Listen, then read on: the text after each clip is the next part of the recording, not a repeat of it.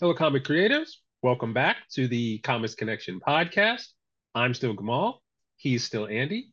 And we are still talking about the business and creative side of running a comic book business. Andy, how you doing? I heard you got some good news on the crowdfunding front a couple days ago.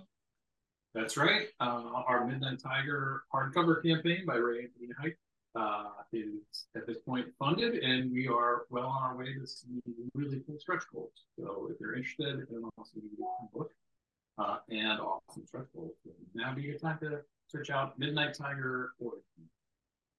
Very good, very good. And how many days was the campaign running before you actually hit your goal? I think 5. Uh, that sounds right. Yeah, 5. I think we hit it on the 5th day. And we've got a lot of backers. We've got 140, maybe more. For a first campaign, I'm really pleased. Yeah, we've got just about 150 backers right now, so I'm very pleased with it. Not just the dollar amount. The book's amazing. I've read it, awesome, but just the amount of support we're seeing from the number of backers.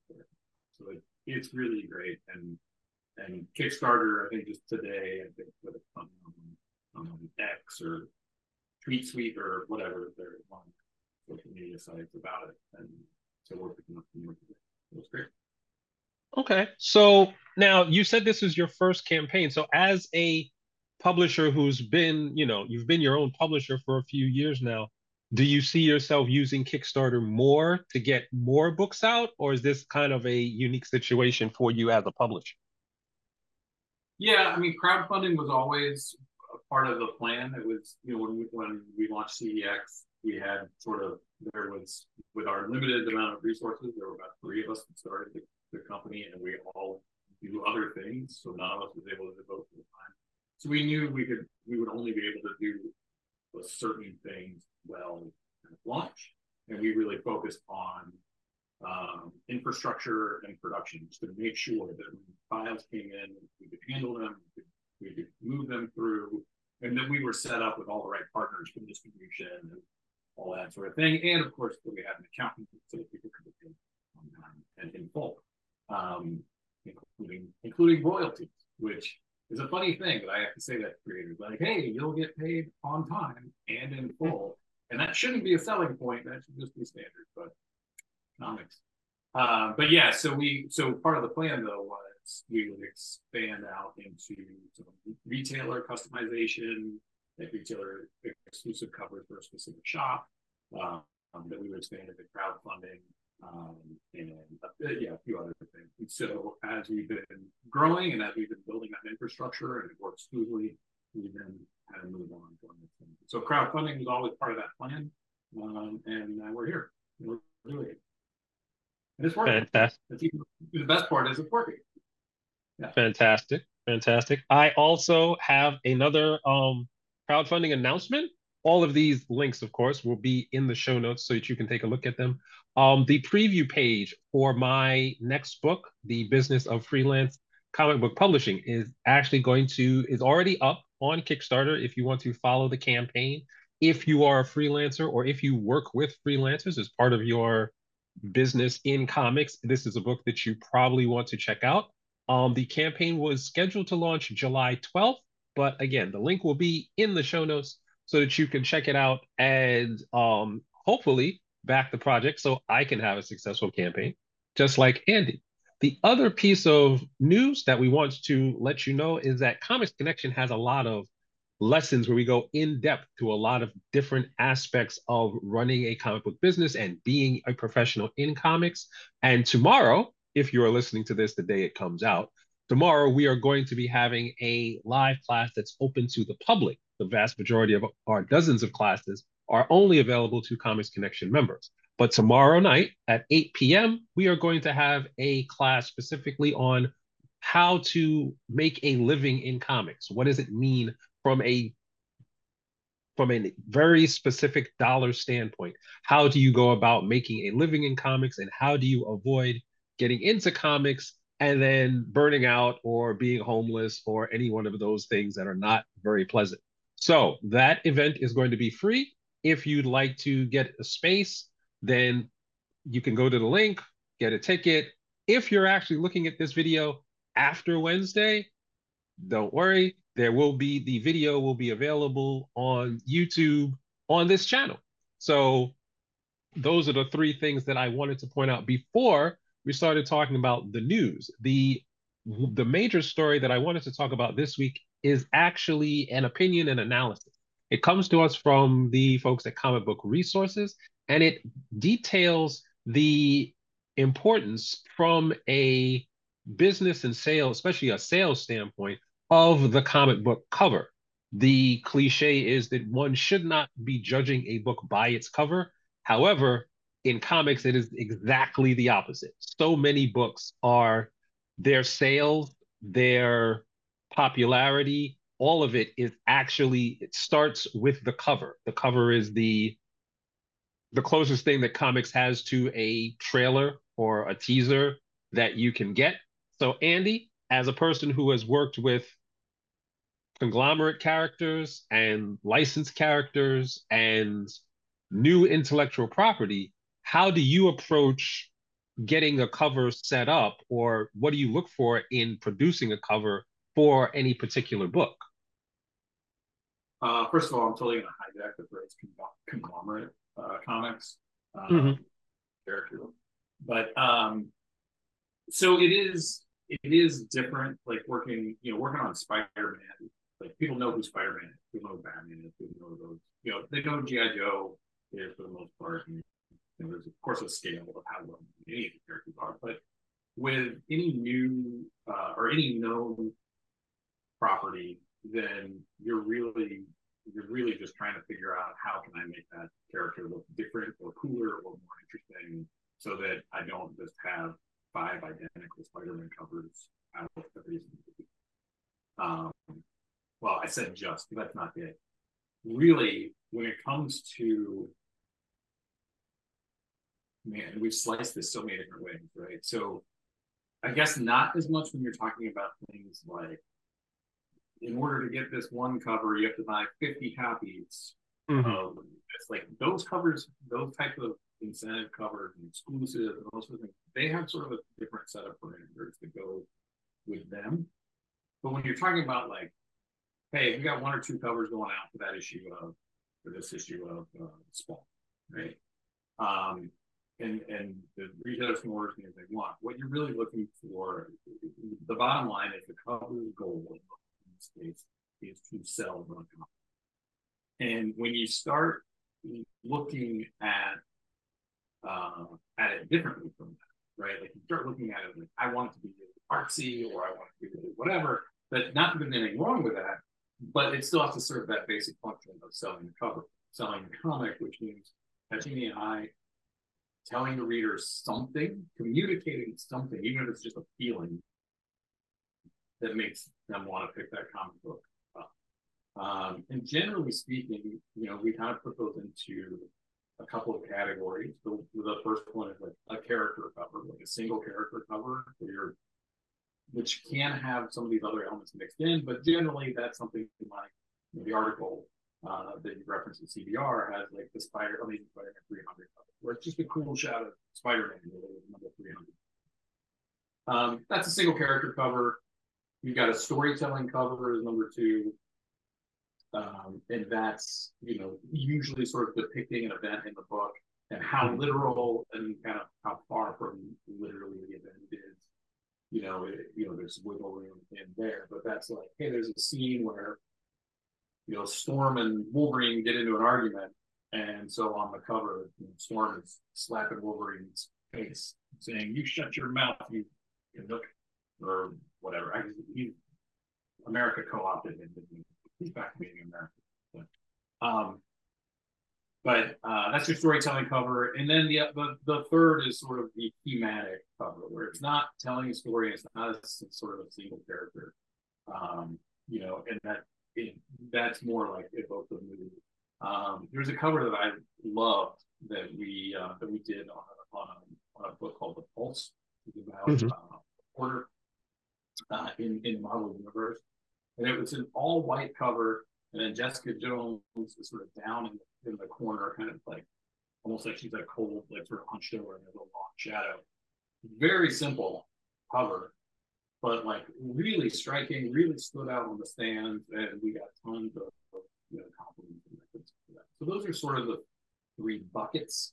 And of course, there can be overlap between them, but those are generally speaking three. I guess you could say single character or group. So if it's X-Men or Justice League or whatever you do, like group shot. And those tend to work really well with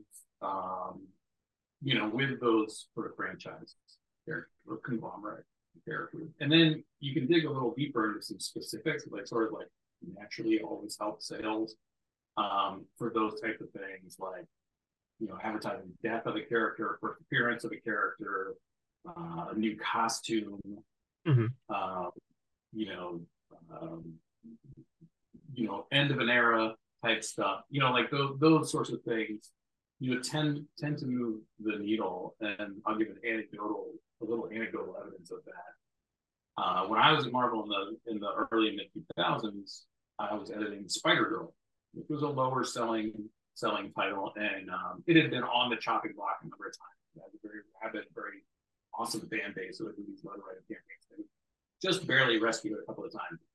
I was editing it, and they were like, "No, this time we don't care how many letters we get. Like, it's over.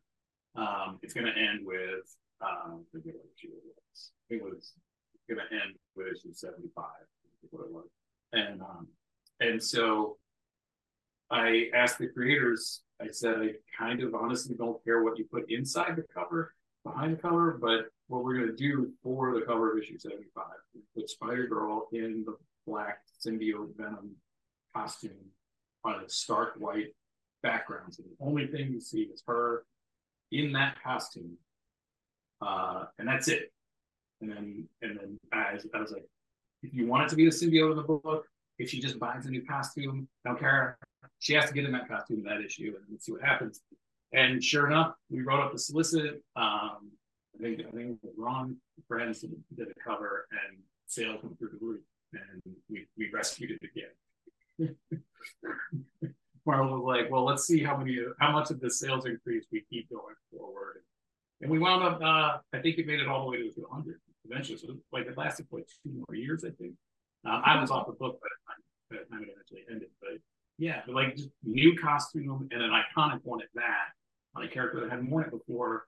And boop, sales went up. And it was kind of amazing to see it. Like my cynical self was in full effect that day. To see what we can do. And it worked. And really was. It was the sales we faced pretty much on that cover alone. Now, sales stayed up, which meant that the content obviously got some new readers on board. So, but that's sort of that conglomerate cover thing. And then the retailer exclusive stuff, and that's different. You're looking for rabid fan bases of the artists. You're looking for some different things there, because you're looking to sell essentially the same item for more money, but to fewer people, right? And so that changes the parameters there. And then on like new properties, smaller mid-sized publishers doing new IP, you got to compete with that Spider-Man in the new costume issue, or the death of Robin in the Batman issue that month, or whatever. And you've got to find ways to stand out. But ultimately, the goal is still to sell the book. But the best way to do that is, how do I stand out on a rack against those things? Like for example, CEX had corner boxes, it's sort of a throwback for the 70s and 80s. But a lot of other publishers have been doing that recently. That was going to be sort of in the zeitgeist, but I always liked them and thought it was fun, and so we did them. We've been consistent with them. But now I'm wondering, like, does that make us look just like everybody else, and so many other publishers are doing a throwback? And look, having a quarter box is not going to make or break your publisher. But for us, it's just how can we do things? And Marvel can get away with putting the Spider-Man logo on the bottom cover, but can we? I don't know. Hmm. Like we need people to see that logo. So if it's wrapped a certain way, that logo needs to be there. So those are the decisions that I think mid and smaller publishers are dealing with. You want to stand out, but you also don't want to make your thing hard to read or hard to Mm. Mm. find. Now, I have the question that I had when I was reading the article was that it seemed like historically, because when comic book covers were on newsstands, it seemed like a lot more information, a lot more text was on the cover to get people to get the book. So it'll be like, the famous X-Men 137 cover had this huge thing about from a promotion from Toys R Us to get a free bicycle. That had nothing, literally nothing to do with the book itself or the gravitas of the story, but you can get a free bicycle. So they put it up there.